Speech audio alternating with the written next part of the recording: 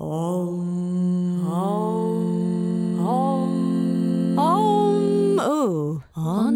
Unbalanced.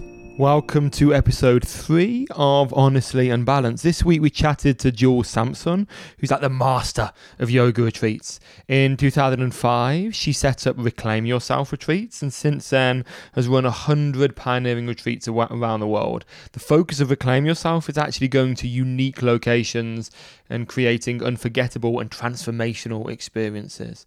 Recently, Jules has been working a little bit on sustainable travel and launching in 2021 a new portfolio of positive impact retreats.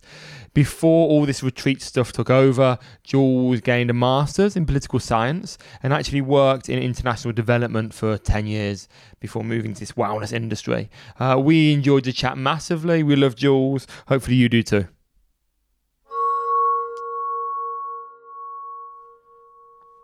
I know for a lot of you around the world at the moment, going outside of your house isn't much of an option. So Holly and I have put together a little package called Home with the Hustlers that features yoga classes, meditations, breakdowns, short classes, long classes, music and sound journeys. We're going to be populating that now and forever with as much content as we can get out there. If you go to thehustlers.com, no T, you can find out more about that. Also, I'm running some live classes on Instagram that are donation-based, so maybe see some of you there. Ciao. Honestly Unbalanced. We're in the middle of, or the beginning of the coronavirus stuff happening here in London. Stuff is closing down, so we're having gin. On a Tuesday night. It's needed.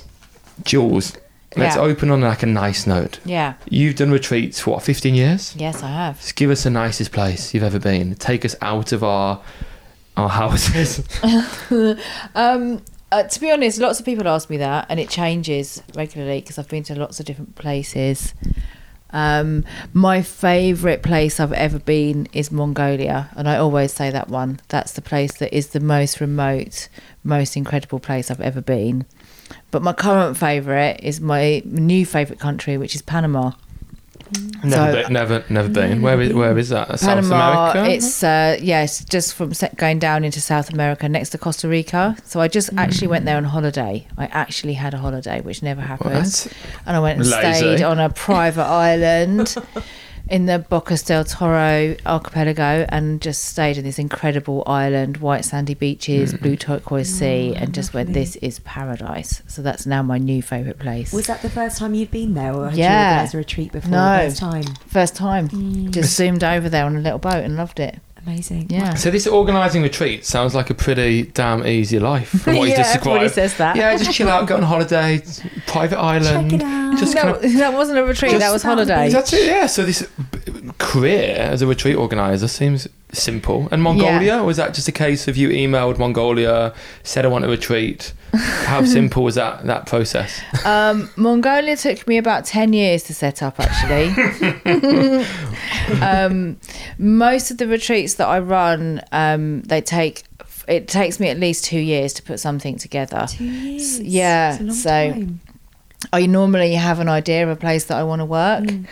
And then I start researching, and quite often I'll have an idea, research somewhere, and it's just not going to work. So there'll be a country that I want to work in and the infrastructure's not there, or I can't find a way to get people there that's appropriate, or it's just too expensive, or I can't find the right food sources. There's so many different aspects of it. So quite a few countries just don't work. And then I might go and revisit them a few years later.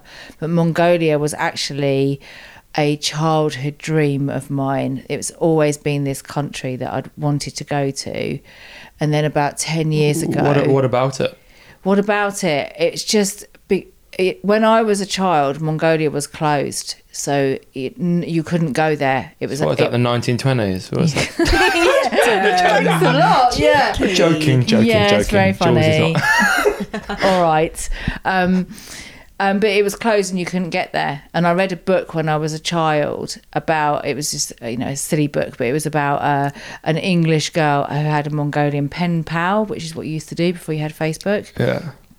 And he lived in the middle of Mongolia, which is the most remote place in the world, completely closed from the outside world. And I just thought that must be an amazing place to go because no one can go there. And then 10 years ago, a flatmate that I was living with at the time was working for an NGO, and she came home and said, I've been given a new country to manage, it's Mongolia. And I was like, Mongolia. Fell in your lap. Yeah. And then off she went, and she came back and she had a Mongolian hat, and I was like, tell me what it's like. The hat sold it. Yeah. And she said to me, you have to do a retreat there. And then I just started researching, and at the time there were some big travel companies like Audley Travel they just had these big camps that people would go and stay in, and about, you could have 200 people staying there. And I emailed a few of them, and they were like, yeah, you can bring a group, but there's nowhere for you to do yoga, and you've got to eat loads of meat. And I was thinking, well, that's not really going to work. And I kept looking, and I gave up for a while. And then it just kept coming up over and over again. You've got to go there. I followed up links. I'd email and they wouldn't reply for 6 months, and just thought it was never going to happen. And then I decided I had to I spent a whole day doing a vision board and getting all the elements of the retreat that I wanted. And then once I'd finished doing that, I got online, I did some Googling, and I just decided the location that I wanted to work in Mongolia. And then I found that place on a map, and I Googled that place. And then I found a newspaper article written by this young guy who'd gone to Mongolia, and he described his whole experience. And at the bottom it said, my experience in Mongolia was hosted by Nomadic Journeys. I was like, Nomadic Journeys, okay. So I Googled them, found them, and emailed them, and I got a reply 2 minutes later. And it just so happened that the owner of the company was online, and he said, oh yeah, yoga retreat, that'd be quite interesting, it's quite spiritual here.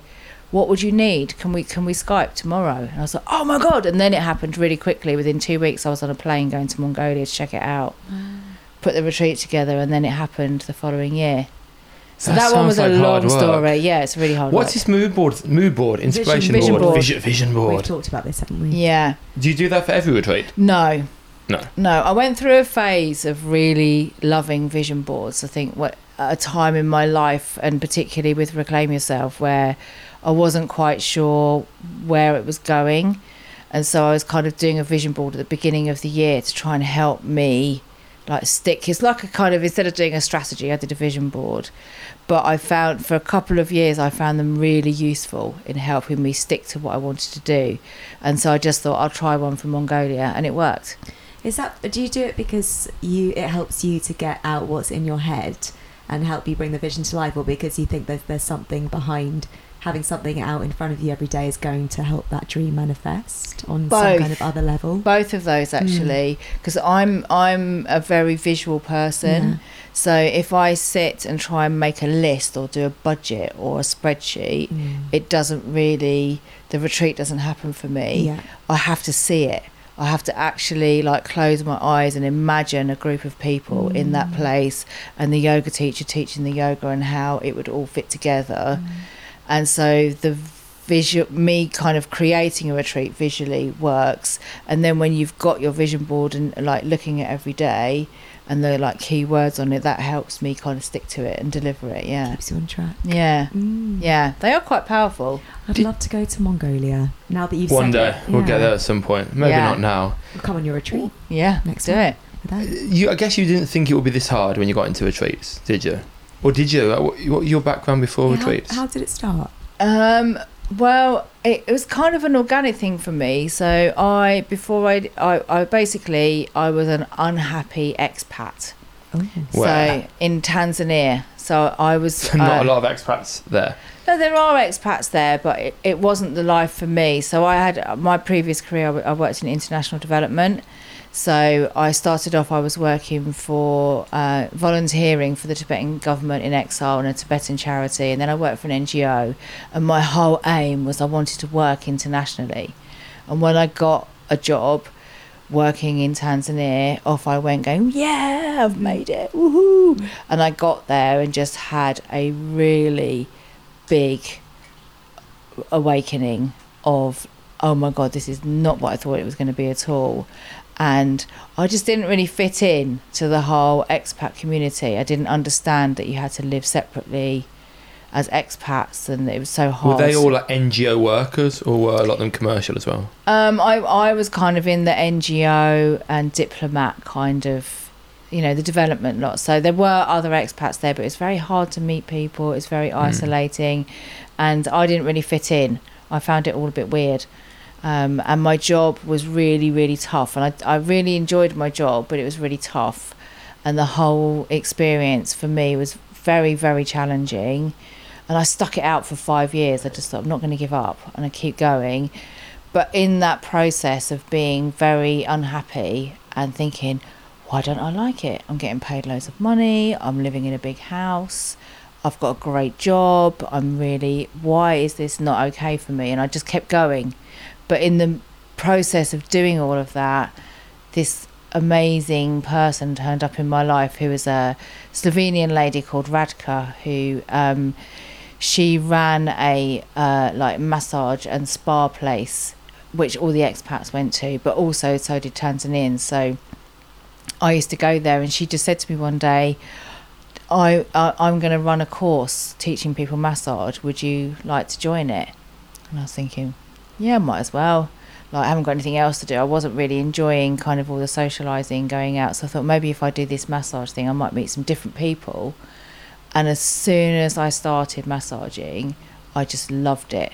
Fell in love with it, became obsessed with it, like got all these anatomy and physiology posters, got a massage table made, was massaging all my friends, did the course with her. And then she said to me, you seem to like it, go away and do 100 massages, and if you still like it after 100 massages, come back. So I went off and I massaged my friends, 10 massages each, 10 people, came back, and she just said, yep, you've got it, I want to teach you everything I know. So I basically spent 2 years still doing my job, but also learning massage, healing. And then she said, sounds like Karate Kid. Yeah, it is a bit, isn't it? It was Is she really She's old? your son. Yeah, she was quite wise. It's like an old wise lady. Yeah, she was an amazing person in my life. She kind of took me from one path and put me on another. Incredible. And really kind of downloaded everything that she knew and just said, here, have this. And so it was a really powerful time in my life, and she introduced me to a whole new load of people in this quite, at the time I lived in Dar es Salaam, it was quite small there, but she introduced me to all these people. She said, oh, there's this lady that teaches yoga at her house, do you want to come? I was like, yoga? Yeah, I'll give that a go. Started going to yoga every week, loved that. And she was like, oh, there's this other woman, she's a chef, she does nutritional stuff, maybe you want to look at that. And I just kind of got into this whole new wellness world and loved it. And then I had this kind of 2-year period where I had my job working in development, which made me feel quite bitter and unhappy. And then doing all this massage and yoga and going away on these weekends with all these women, and going over to Zanzibar and doing a wellness weekend and going, I love this, I hate this, Were this. Were you making money for the massage at the time? Yeah. Were you seeing it as a viable way to make a living? No, not at all. Okay. No, because I was being paid quite a lot of money for my development work. I had a big job, so that was like my big fat salary, and all this stuff was what I was doing and made me happy. And then over those 2 years, I started to think, do you know what? Life is short.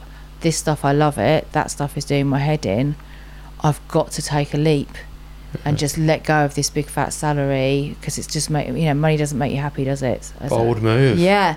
And then how did retreats fit in there? So I came back to the UK and signed up to do a nutrition course, because I thought I need to kind of learn different aspects. Never wanted to be a yoga teacher, never went down that route. I thought I'll be a massage therapist and I'll learn about nutrition. And I thought that I would maybe open my own spa or something. I was kind of going down the same route as my teacher. I thought I might do that. And then while I was on the nutrition course, I just saw this ad for a job working a season at Purple Valley Yoga Retreat Centre, which is in Goa. So I applied and I got the job, and it was working in their it was not really a spa, but it was kind of managing all their massages basically. So I went out there for 6 months, and I worked at this retreat centre. It's like, I don't know if you've heard of it, it's an Ashtanga yoga retreat centre. I've seen the towels. Yeah. So, and I worked there for a season, and it was such an eye-opener, because what they do is they have, I don't know what they do now, but at that time they'd have like 40 people coming for 1 or 2 week retreats, and then you get teacher after teacher after teacher, and it's all the Ashtanga crew, so they're kind of, it's all the big names coming in. And I just kind of looked at all of that, and I was like, yeah, this is full on, but I like it. So that was kind of where I went, yeah, because I came back from Tanzania not knowing quite what I wanted to do. Okay. And I was thinking, I'll do some consultancy work, and I'll do some wellness events, and, I'll massage people, and I'll just see how I get on. Didn't really have a plan, just thought I'll just see what happens. And then I went there, and I went, yeah, I want to start doing some retreats. I guess so how long ago was this? 15 years ago? 15 years, yeah. So I guess nowadays people think, all I need is a few students and I can just go to a retreat centre. Back then, retreats weren't that big a thing. Not at all, no. So how would you even have thought about creating your first one, or even getting anyone to come on your first one? And I guess with the internet a thing then? Yeah, it was, but not social media. There was no social media. So no easy way of advertising. People had websites, basically. So how did you even begin? Basically, just invited my friends.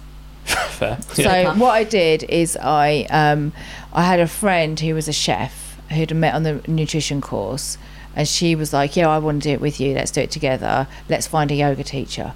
So it was me and a chef, and she said, oh, I know someone who's got a place that we could rent down in Devon, let's start there.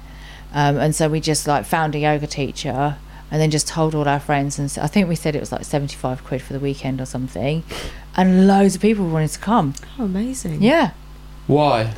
I have no idea. I mean, I knew a lot of people at that time. I think I had a lot of contacts from my job, and I think people were just intrigued and interested, and it was cheap. I think when you really believe in something as well, and you've got all that passion behind it, that gives it a certain energy, and it kind of ignites it and makes it take off, doesn't it? Yeah. I just think that's interesting the way you've come into it, because you didn't just say, I'm going to take up a career change, I'm going to become a retreat organiser. No. You actually went down various paths to find that something you actually were passionate about. So when it comes to selling it, your first retreat sold out. Yeah. Because by that point you absolutely bloody loved it. And I guess the way you were talking about it to the people at the time, you were probably really selling it just by the passion. Yeah. It wasn't a quick change. It wasn't a quick change, no. It was a transition.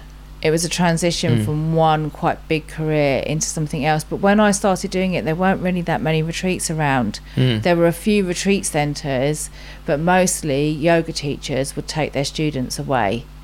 And what I was doing, because I was never a yoga teacher, so what I was doing, I felt more like I was supporting a yoga teacher to do something when I first started. I didn't see it that I was leading this process. It was like, let me help you run a retreat. You were doing the logistics. Yeah, that's kind of how it started. Yeah.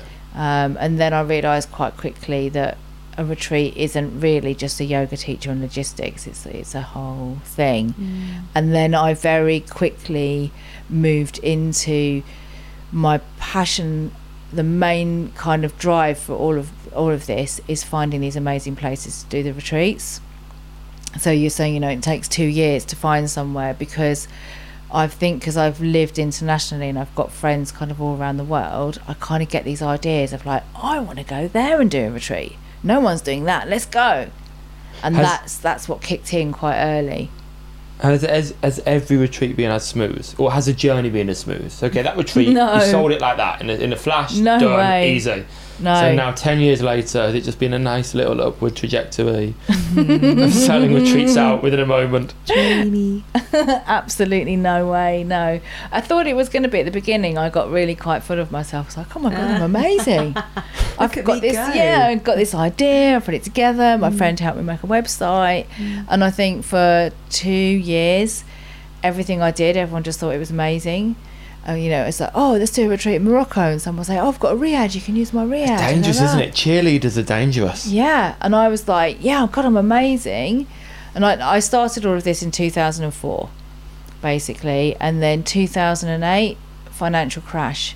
Didn't see it coming. Oh dear. Absolutely. I was so confident that I was so good that I had invested all this money in expensive retreat centres that I didn't have any kind of relationship with, and they're like, $5,000 deposit, non-refundable, yeah, take it, I'm going to sell it out, no problem. And then financial crash came, I lost everything.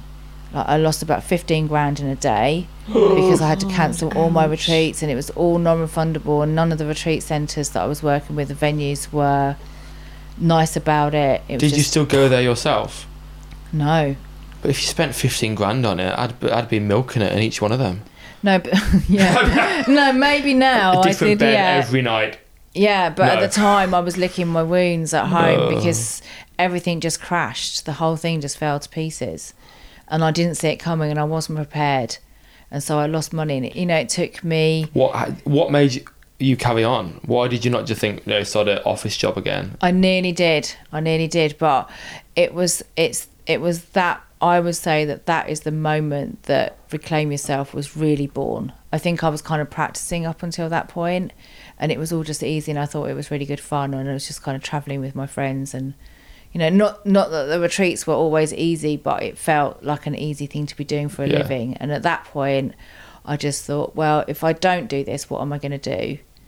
And I think that was the point where I went, I really am very passionate about this, and I need to rebuild it, and I need to start again, and I need to get a strategy, and I need to really focus. And I think that's the point when I redid my website, I got contracts, I got terms and conditions, I got insurance, and I kind of went, right, if I'm going to do this, I'm going to do it properly, and I'm going to really protect myself.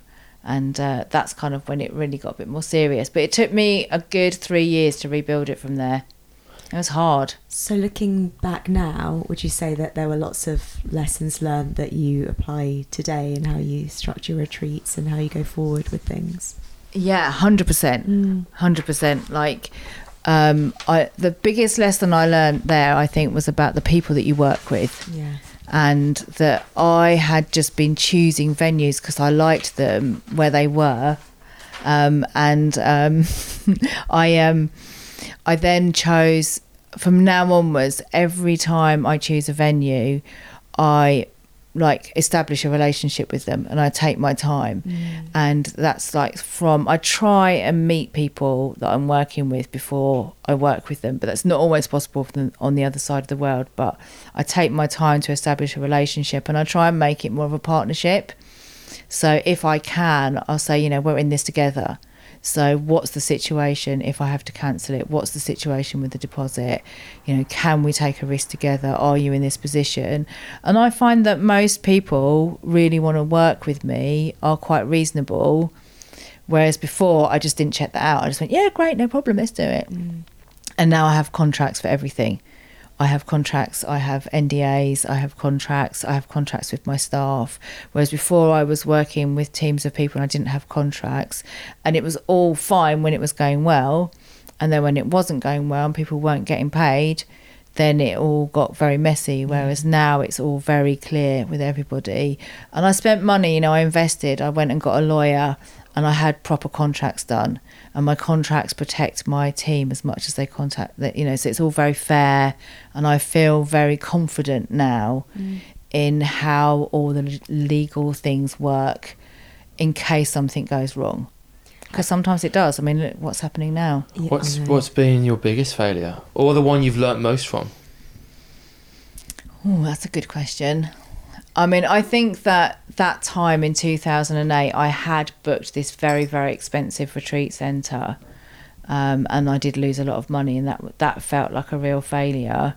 But I have also, I mean, I've been in situations that I've had a feeling that something wasn't right, and I've ignored it and carried on, and I kind of beat myself up afterwards. So I had a venue that I'd used for a couple of years in Italy, and it changed ownership, and I had a contract, and I was told there was a change of ownership, and all my instincts were going, no, but because the retreat was already booking and I had a contract, I thought it would be okay, and it was an absolute disaster.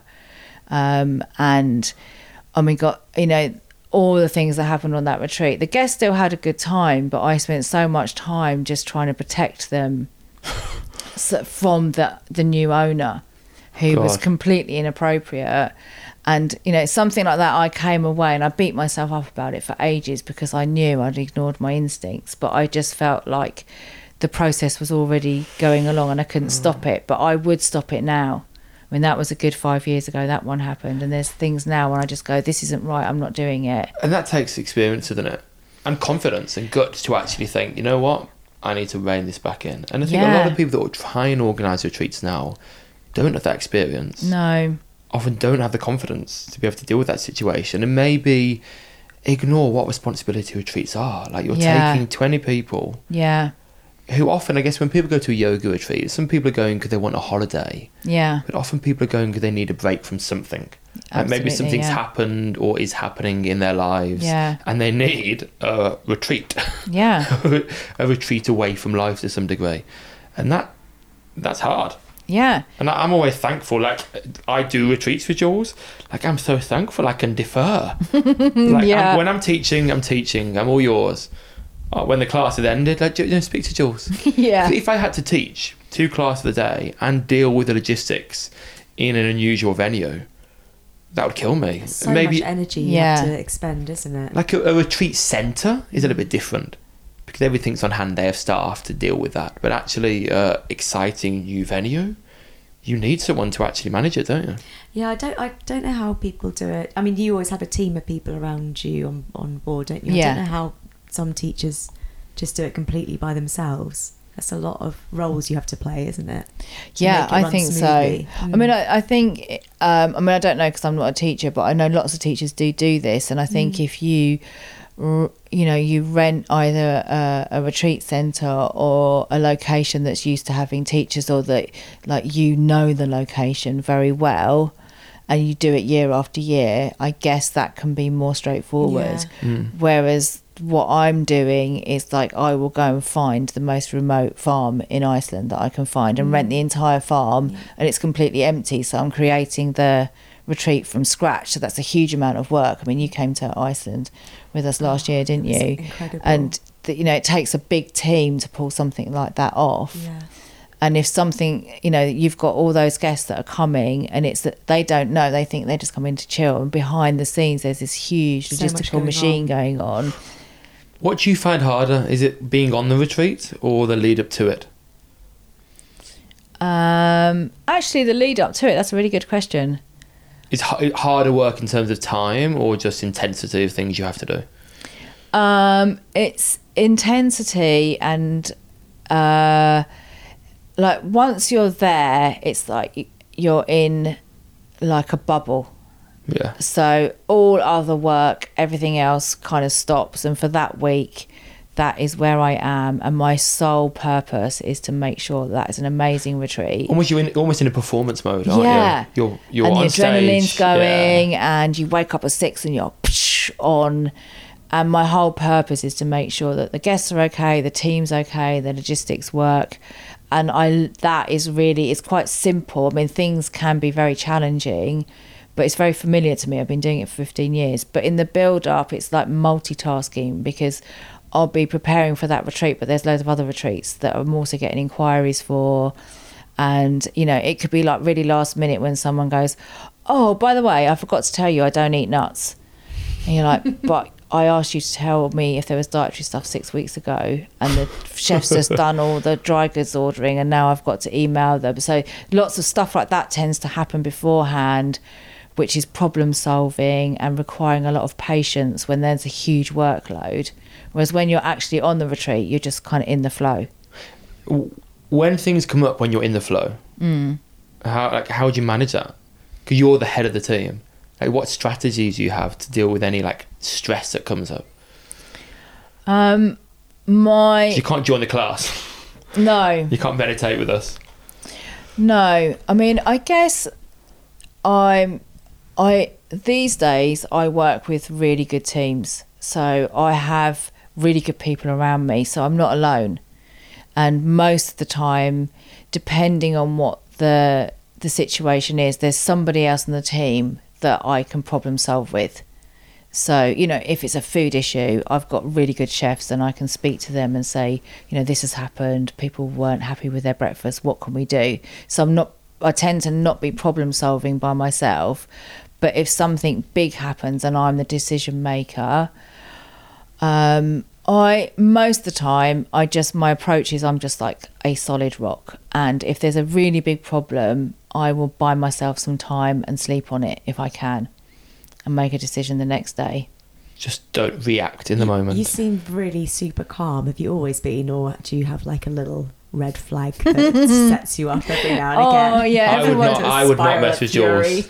Really? We've never had any kind of altercation, have we? No, never. Never. No. Maybe one moment. Did we? Well, it wasn't really, but I filmed about a retreat, another retreat. Oh, that wasn't a moment. That was an altercation. Oh my God. For me, 'cause I'm quite a calm person now. Like Holly and I haven't had an argument since we got together, have we? At all, ever? Well, not any big horrible ones, no. Where's the question again? Oh yeah, but nonetheless, I would not mess with yours. Why do you say that though? Do you sense some I don't evil know. in I her? sense Some hidden anger. I sense you wouldn't get away with it. No. I sense with yours that you would not get away with stuff, and the argument you would receive would be kind of logical and reasonable and considered. Yeah. Like you would have slept on it, and then Yeah. I think you'd get torn apart. No. Would you do the whole, I'm not angry, I'm just disappointed. Yeah. That's the kind of vibe we might get. I mean, I think I am a strong character. I know that, and I'm a strong leader, and I don't know. I don't suffer fools gladly when they're working with me. So if someone is not delivering, I will tell them straight, because I'm just so focused on the fact that the retreat has to be amazing. So if something's happening with a team member, I will pick it up and deal with it immediately. I won't leave it. It's like, that's not happening. We need to sort it out. And I would imagine if you're on the receiving end of that, that can be quite intense. But the way that I deal, I think I'm strong and I communicate very clearly. But I tend to do it with, you know, it's tough, but it's kind, and then it's done.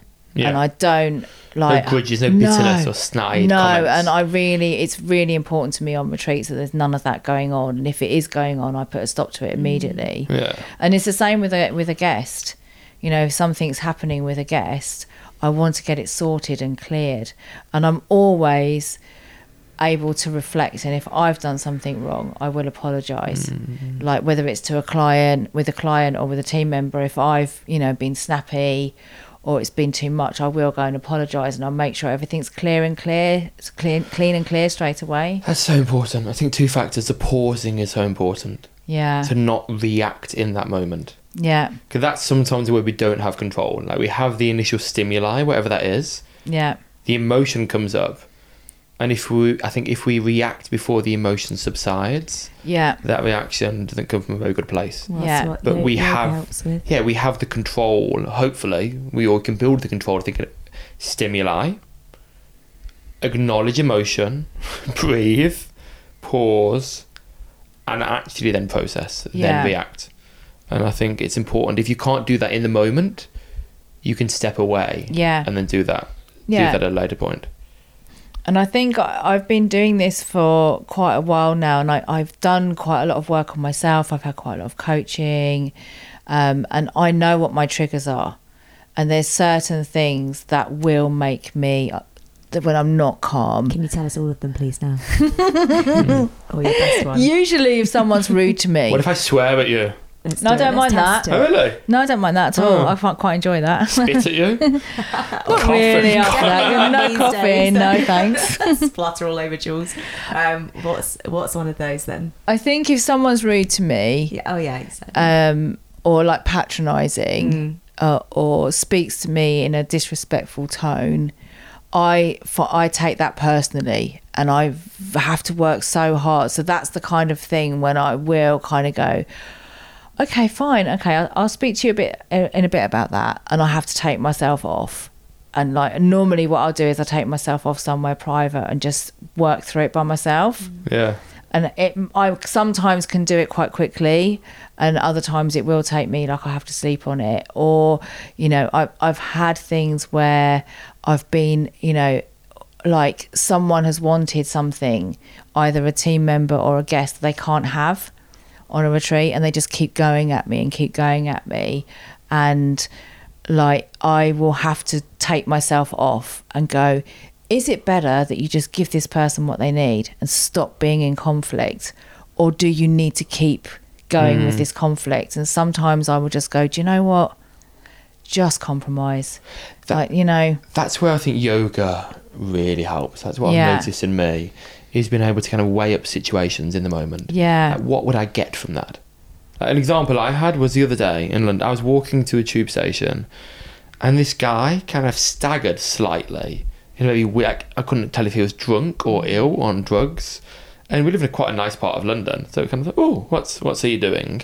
I made eye contact with him, and as he walked past, he either sneezed on me or spat at me oh my God, right. from the side. Mm. And years ago, in my boxing days, like that wouldn't have lost. I would have reacted Yeah. immediately. But like in the moment, very quickly, I thought, okay, like if I hit him, number one, I'm going to be late for my class. That's going to get me in trouble. Why would I hit him? Like, who is this He's clearly, he has something wrong with him for him to do that. What would be the benefit of that? Like, I would be doing something not that kind. He's not going to learn a lesson from it. But I'm going to get a criminal record from it, potentially. All these things went through my head in a few moments, it seemed like. And then I just stopped. And just luckily had sanitizer in my pocket. And he started Sanitize my face and my mouth and my nose and everything. I literally put sanitizer on my tongue. And just went straight to the place I was going to, had a shower. But it was just interesting to see your how reaction. actually the lack of immediate reaction and the weighing up of how will this serve me? Yeah. How will this, all the multitudes of actions that one could take in this moment, how would each of them serve me? Yeah. And actually getting into a confrontation with a random guy who has clearly something slightly going on with him is not going to serve me in any way, shape or form. It's really interesting. You chose Yeah, well. really interesting. Yeah. How do you find, because you're working in the wellness industry, but what you've described there and your way of working isn't the way a typical kind of wellness person works. There's lots of float. Well, no, I think there's lots of floatiness in the wellness industry. Now, of course, some people come into the wellness industry from a corporate background and bring that with them. Yeah. And I guess increasingly so. But maybe in the past it was full of the hippies or the people that don't necessarily have any kind of business experience, don't need contracts, don't write contracts. It's all trust. It's for the love of each other. Like, have you adapted your way of working to cope with perhaps the floatiness or fluffiness that you might have experienced in the wellness industry? If I'm really honest, I avoid it. If I'm really honest, I think, you know, I think over the years that I've been doing it, in the last kind of 5 years or so, I think I've really fine-tuned and realised I need to work with people who have the same kind of values as me. And that goes from my team members to the people, the hosts. So I just don't do well with the fluffy types. That's just not me. And so I get impatient and I don't have the same set of values. And so it's, you know, a constant compromise and a challenge. And I think that, you know, there's loads of that in the yoga world and it's wonderful. And it's not for me. But I tend to like attracts like, doesn't it? I end up working with people that are really on it. They don't, I mean, you're not fluffy, are you? A little bit. He is a little sometimes. Little He's bit. fluffy. He just doesn't show anyone the fluffy side. I've not seen Fluffy Adam I'm yet. so fluffy. Gooey inside, aren't you? Under that scary, dark, mysterious exterior. Yeah. But I think the value thing you mentioned there is interesting. Because on the one side, a lot of the yoga people might have some of the same values in that, let's, you know, have vegan food mainly on retreats. And I think it's about having values that complement yours. not that meet your exact requirements. Like some of the Absolutely. chefs you use, Yeah. like cook steaks in restaurants, Yeah. aren't involved in the wellness industry at all, Yeah. but are great to work with. Yeah. And they can completely honour, let's say, a vegan Absolutely, menu. they're So it's professional. having relevant values that complement yours. Yeah. They don't need to be your exact values. Yeah. You don't need a tribe to run a retreat. You need people that complement each other. Absolutely. Yeah, but I think when I'm talking about it, it's more their way they approach their work. So, you know, I have body workers working for me who do, you know, very deep somatic healing work, and the way they talk about the way they work is just not my cup of tea at all. But they're so good at what they do, and they're so professional. You know, they turn up, they do their treatments on time, they don't run over, everyone loves them, they work hard. It's those kind of values for me. Yeah. Like, rather than, you know, I've worked with people in the past that have kind of, they're body workers and they say, you know, I've just got to go with the flow. And, you know, I know that I'm supposed to do 3 treatments in the next 4 hours, but one of them's just gone over by about 45 minutes. So I just, you know, I need to go with the flow. I can't cope with that. And I Set no think, boundaries. yeah. And I think that in other people can work brilliantly, and they do these retreats. Like, I've worked with yoga teachers before that they're not able to finish their yoga class on time because they're in the flow, and they're like, you know, I work in studios in London, and it's such a system where you have to just finish.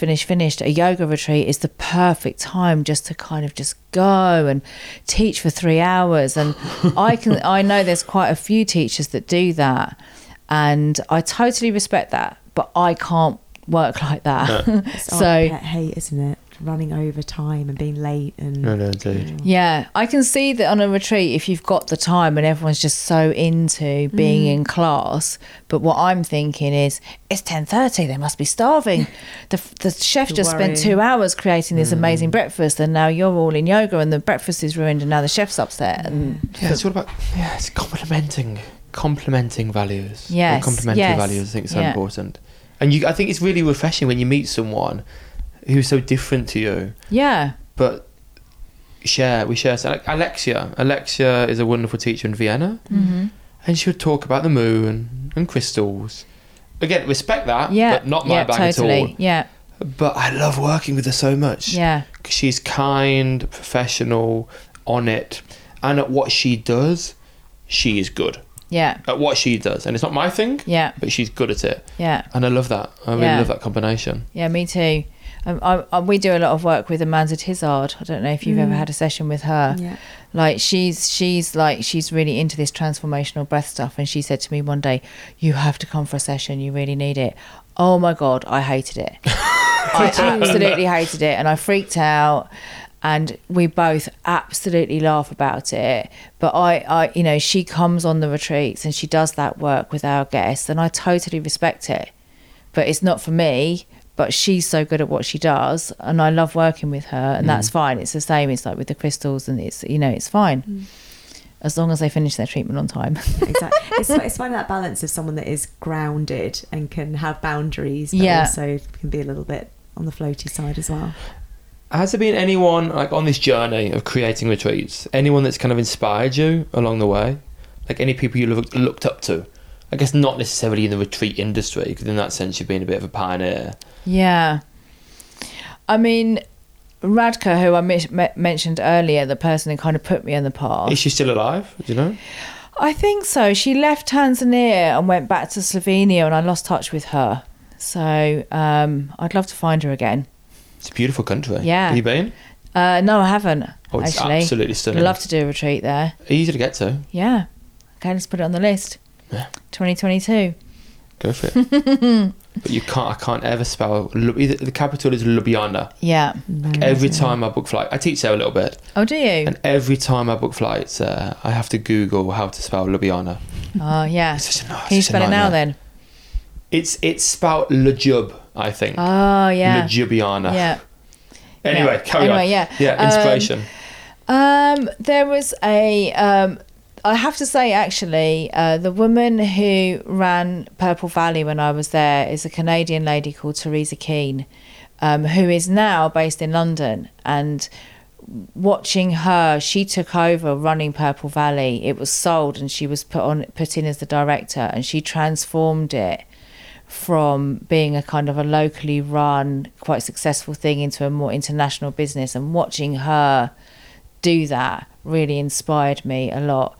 And we lost touch because I left, and we only worked together for 6 months. And actually, she just reappeared in my life about a year ago, and I've started working for her in a completely different context now, because she does many things, but she makes all the soaps and the mood sprays that we give our guests on retreats.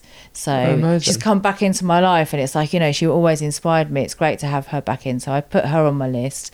And I had a mentor for a while, a lady called Mina, who I actually met in my previous life in development. But she was there at the beginning when I was transforming my life into the wellness industry, and she just encouraged me non-stop. And every time I thought, I can't do this, she's like, you can. And I'd meet up with her every 6 months, and she'd like check in. And even now, after all these years, every time I send out an e-newsletter, she always sends me a thing saying, I can't believe what you've done. This is incredible. Well done. I love this. And I meet up with her every couple of years, and she's watching everything I do. Oh, lovely. And yeah, amazing woman. I'd love to be able to do that for somebody one day, because she's kind of stuck with me through the whole 15 years and just told me I'm great, because sometimes you need that, don't you? Oh my God, you do. I need yourself, that. do you? Yeah. Oh. Shut up. So that's good advice. What's the worst advice you've had? Any really crap advice you've been given? I think there's been people along the way that have told me, like, oh, just, you know, don't aim too high. There's a lot of competition out there. Like, don't take any risks, you know, just go with the flow, kind of encouraging me to not think big. They're normally the people that aren't really shooting for the stars. Like, Yeah. they're just saying from their experience, aren't they? What they And the kind of people that say, you know, one of the things that I've always kind of given myself a hard time about is it's taken me ages and ages and ages to be successful at this. Because I kind of came into it not going, I'm going to set up a retreat company and this is my business plan and here's my projections, and then I just kind of went, oh, I'm just going to run a few retreats and see what happens. So they kind of started off as these projects, so I never really had a business plan, and then I never really had any business running costs. I didn't really understand how any of that worked. I don't have any training in doing business accounts, and so like there was like several years where I just didn't make any money. I just kind of got paid for what I did and there was no profit, and like it just seemed to go on for ages and ages and ages and ages. But actually looking back, all that time I was creating, and that's what I really love doing. I didn't come into this with a business plan to make loads and loads of money. I came in because I wanted to create this stuff, and that's what I probably wouldn't have love. succeeded. Do you think? Even if you had a perfect business plan, I always wonder. if you don't have the creativity behind it and the passion behind it, and you haven't actually experienced it, I think it's like Yeah. yoga teaching. If you haven't had a long-term yoga practice, Yeah. it's probably going to be very hard for you to be a good teacher. No matter how many hours of training you've done, if you haven't experienced a yoga practice for a long time, Yeah. it's impossible to really convey it, isn't it? Yeah, that's true. I guess it's that thing you do, isn't it? Sometimes I look at retreat companies that have been around for like 5 years, and I do that thing that you should never do and look on social media and go, oh my God, look what they're doing. They've only been doing it for 5 years. I've been doing it 15 years. I've only just got there. But I don't actually know, you know, if The background, you've got no idea. No idea at all. And that's the thing, is we often with social media, we can compare ourselves to others so easily, can't we? Yeah. And yoga teachers do it, and anyone can write whatever they want about themselves. Yeah, that's Anyone true. could put up the photos and put whatever copy they want. You know, you can say that I am an international yoga teacher. What does that mean? Yeah. Well, I've taught in Northern Ireland once. Like, Yeah. what can it mean? Anyone can write their own views and distort the world. Almost like in a yoga class. They've got no idea if the person next to you is a dancer, a child gymnast, Yeah. injured, pregnant. Yeah. But we have this thing about comparing ourselves, don't we, all the time? Yeah. And it's going to make everyone neurotic. Absolutely. And then you make all these assumptions, don't you? Like I will sometimes like look at something and just think, oh my God, they must have an amazing business plan and loads of funding and they've got a great marketing plan and look at their whole brand. It's amazing. I wish I'd done that, because I feel like I'm kind of constantly evolving and changing and it's like, oh, I'm going to do this now and then I'm going to do this, I'm going to do that. And then I look at somebody else. And like you said, it could be one person who's just sat and made an amazing facade, and what's behind it. And there's no real shortcut to success, I don't think, either. I think you really do have to have those ingredients of passion, Yeah. and then actually putting the groundwork in to sow the seeds and then see the benefits, after probably lots of years of competence. doing it. Yeah. It's a mix of everything. competence. We often forget that as well. Competence. Yeah. Like you're clearly just good at what you do. Yeah. In a sense that you could have all the passion in the world, but if it wasn't going to work for you because Yeah. you just don't have the ability to coordinate retreats and the personality type to deal with it, Yeah. you wouldn't have got where you are. Yeah. And where are we at now with the retreats and everything that's going on in the world currently? Because I know you said you had the crisis in 2008. Are you pulling through any lessons from that point to what's going on now? How are you coping? Yeah, I mean, here we are. I had a whole load of retreats planned for this year, and then suddenly this coronavirus appeared, and then, we're like, oh dear, we probably won't be able to run our retreat in Japan in May. Okay, we better cancel that one, because people started to drop out. Yeah. And then I thought, oh, okay, be fine. And now it's just beginning to really dawn on me this is quite a big thing. And that's kind of what happened to me, exactly the same for different reasons in 2008 is, when that financial crash happened, it was like a few rumours that it was coming, and then suddenly, boom, it was just done so quickly, and that feels like what's happening now. And at the time it felt that it was the end, but actually what happened in that time, it was when I had time to step back and pause, and this whole new Reclaim Yourself was born. And I remember the passion that I had to rebuild it then was so powerful. And I had a similar experience in 2016 when the Brexit vote came. There was another mini crash then, like both financial and everyone cancelled retreats. And again, that's when I kind of changed my team, changed my contracts, and just went, I'm going to start specialising and doing these extraordinary locations. So just before all of this happened, already a change was starting to happen with Reclaim Yourself, because, I normally run 10 retreats a year, and they're kind of all around the world. And I started to feel quite uncomfortable about all the flying, climate change, and where do I sit in that? And resisted it for a year, going, well, we're working really powerfully with our local partners, we're doing really good work, putting money into economies, I'm fine. And then I just started to think I'm not fine, and I need to really address this.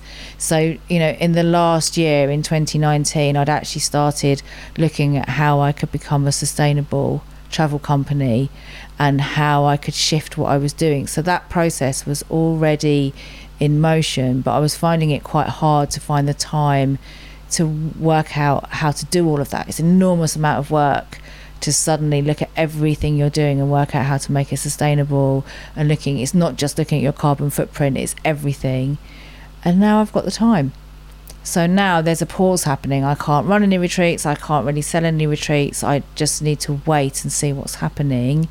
So although it's kind of a worrying time, because I don't know when we're going to start running retreats again and what's going to happen financially, I'm trying to draw strength from the fact that both times that this has happened to me before, it has been a transformational time for me.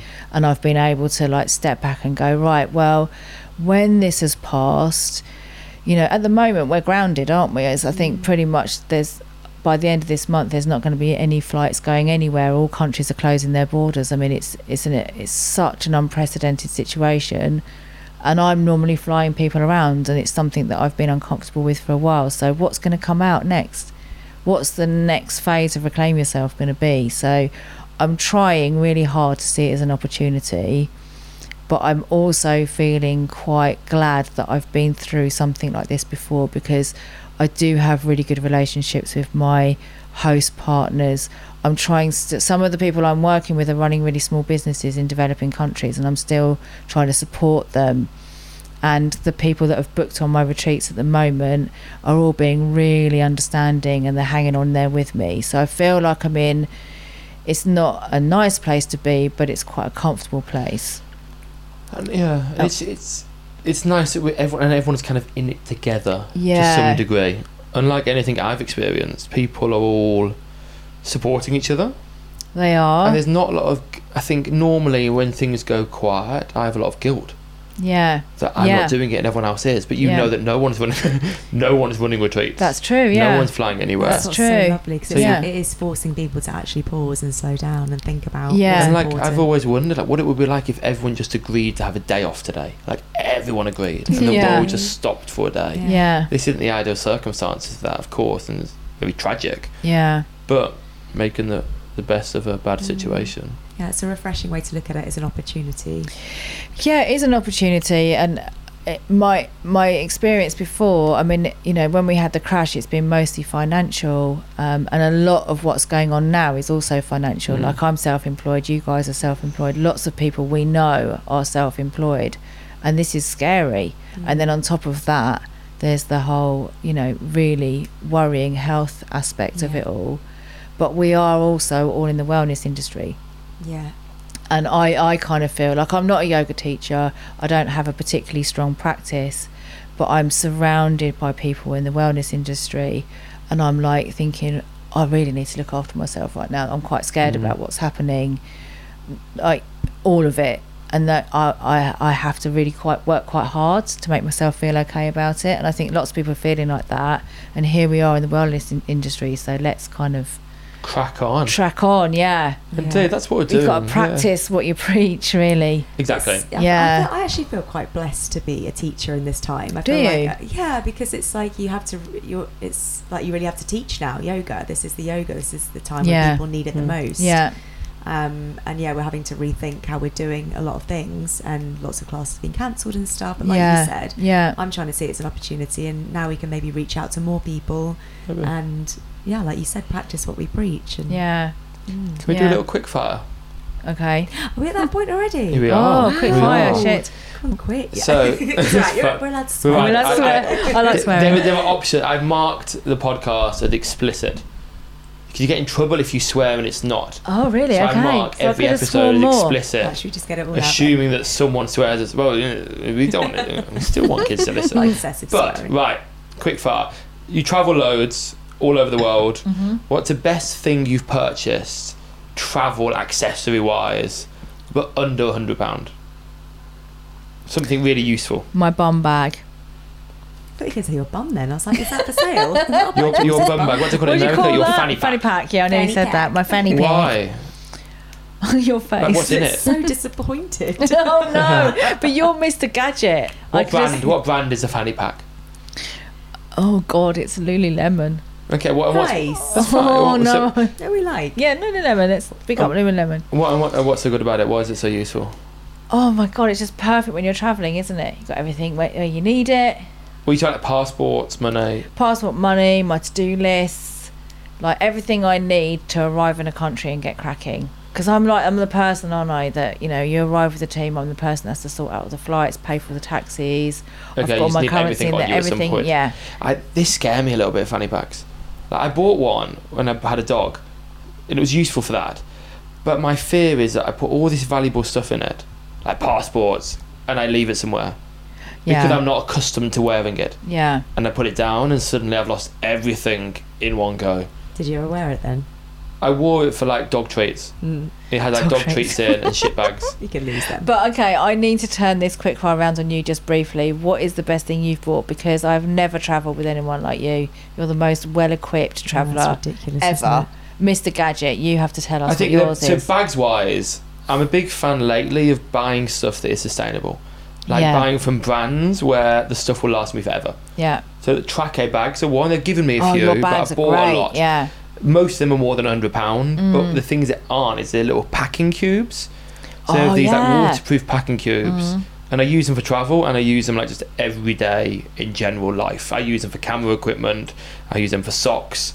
So it's just amazing to see the waterproof bright orange cubes. Waterproof cubes, that's brilliant. Or water resistant. You need to answer Water this resistant question. cubes. Oh my God, I have to be so honest. I completely just switched off through all of that. It just shows how different. I'm so not practical at all. I'm like thinking of asking the next question, which is, what's your favourite sunset that you've ever seen, Jules? Is that a real question? That's a real question for me. Best sunset. Oh, sunset. Can I do or sunrise? You can do it either. Sunrise. Sri Lanka. Oh, Do you remember you did that photo shoot? That's what I'm talking Oh, about. you know, that's spectacular, that was wasn't an it? amazing There we photo shoot. go. Sri Lanka I love the in. vision in my head now. Were you there? You there with us on the photo shoot Yeah, that morning? I was watching. When that guy was flagging us down. Yeah, because you were on the edge of the rocks about to kill yourself. This Sri Lankan fisherman who looked miles away was just like making a sign, and we were like, "Is he telling us to get down? Are we in like a sacred cliff? What's a sign?" Just doing a And I think it shrunken was, dance. "You're gonna die if you do a handstand there." A massive wave is going to come and wash you off, which and then it nearly did in Warrior yeah. 2. I've got a photo Yeah. evidence of me in Yeah. Warrior 2 with this wave just taking me. I'm Yeah, glad you're still here today. yeah. But that sunrise was incredible. You Mm. should post a picture of it when you post this. I know that was Oh Yeah. yeah, that was cute. Yeah. It's a cute idea. Yeah. Final question. Oh, Oh, can I no, ask I'll do more one, then after Hollywood that? do one. Yes, thank you. So what's your spiritual practice? If there is one at all, like what would you say that is for you? My spiritual practice is, I don't know if this is even you would count it. It's the thing that keeps me sane. Is I go to the gym. I think that could be definitely sane. counts. Anything that keeps you sane. Yeah. So I think spiritual just is a weird word, It's isn't just it? a Lots of word, isn't connotations it? around that. But Yeah. something that keeps you together. I've kind of it's almost a sad thing to say, but I think, you know, when I set Reclaim Yourself up, I practiced yoga every day, but it's kind of become work for me. And so when I'm not doing yoga retreats, I like to do something completely different. I like to be out of the yoga world, and I like being in the gym, which is in my gym it's not a yoga space at all. And I like going spinning. And the other thing that I am really using a lot at the moment is I'm really loving that Calm app. Oh yeah. Okay. Do you use that? Not used it, but Oh my God, that is, you know, it's got bedtime stories on it, so if you can't sleep, like I find when something big's happening, it tends to bother me at night more. In the daytime I can be quite logical about stuff, and then at night I'm like, oh no, and I wake up a lot. So I'm using the Calm app to help me sleep. It's got white noise stuff on it, it's got meditations, it's got really like inspirational talks. It's fantastic. It's a really great app, so I use that a lot. Amazing. Yeah. On that note of spirituality, I think, like, just thinking out loud, like the most intimate part of the universe that we can connect with is our bodies. Like, you know, the other bits are, you know, are harder to access for the average Westerner, but our bodies is the most intimate thing we can connect to the universe, to something tangible thing that we can connect to, greater than ourselves. And then I think in that sense, connecting with your body is the first step to some sense of spirituality. Yeah. Just thinking out loud. Yeah, Thinking out thanks. loud. You're I am Holly. spiritual. And to finish on food, because I always have to ask, what's your favourite sweet treat? Sweet treats. Or are you a sweet person, in fact? Or favourite treat that you would go to when you want to be a bit naughty? When I want a bit naughtier, I'd actually eat pizza. Pizza, I'm a Because savoury girl. Yeah, I am actually. Adam can't tell the difference between sweet and savoury. Really? I get really confused. I don't like it as a understand it. concept. Oh. Let's not get into that. Alright, That would be. for another time, but it's odd. Jules, thanks for being here. Thank you for having me. What should people look out? Website, Instagram, what are people looking at? Reclaim Yourself.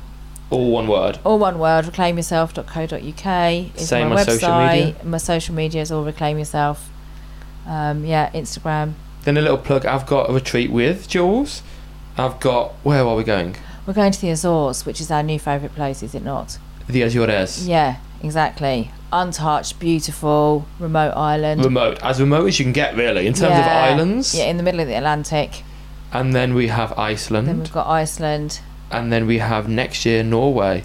We're going Norway winter weekender, and we're now in planning process, aren't we, for next year's retreats? We've got some great ideas. So yeah, head on to the website, guys. Yeah.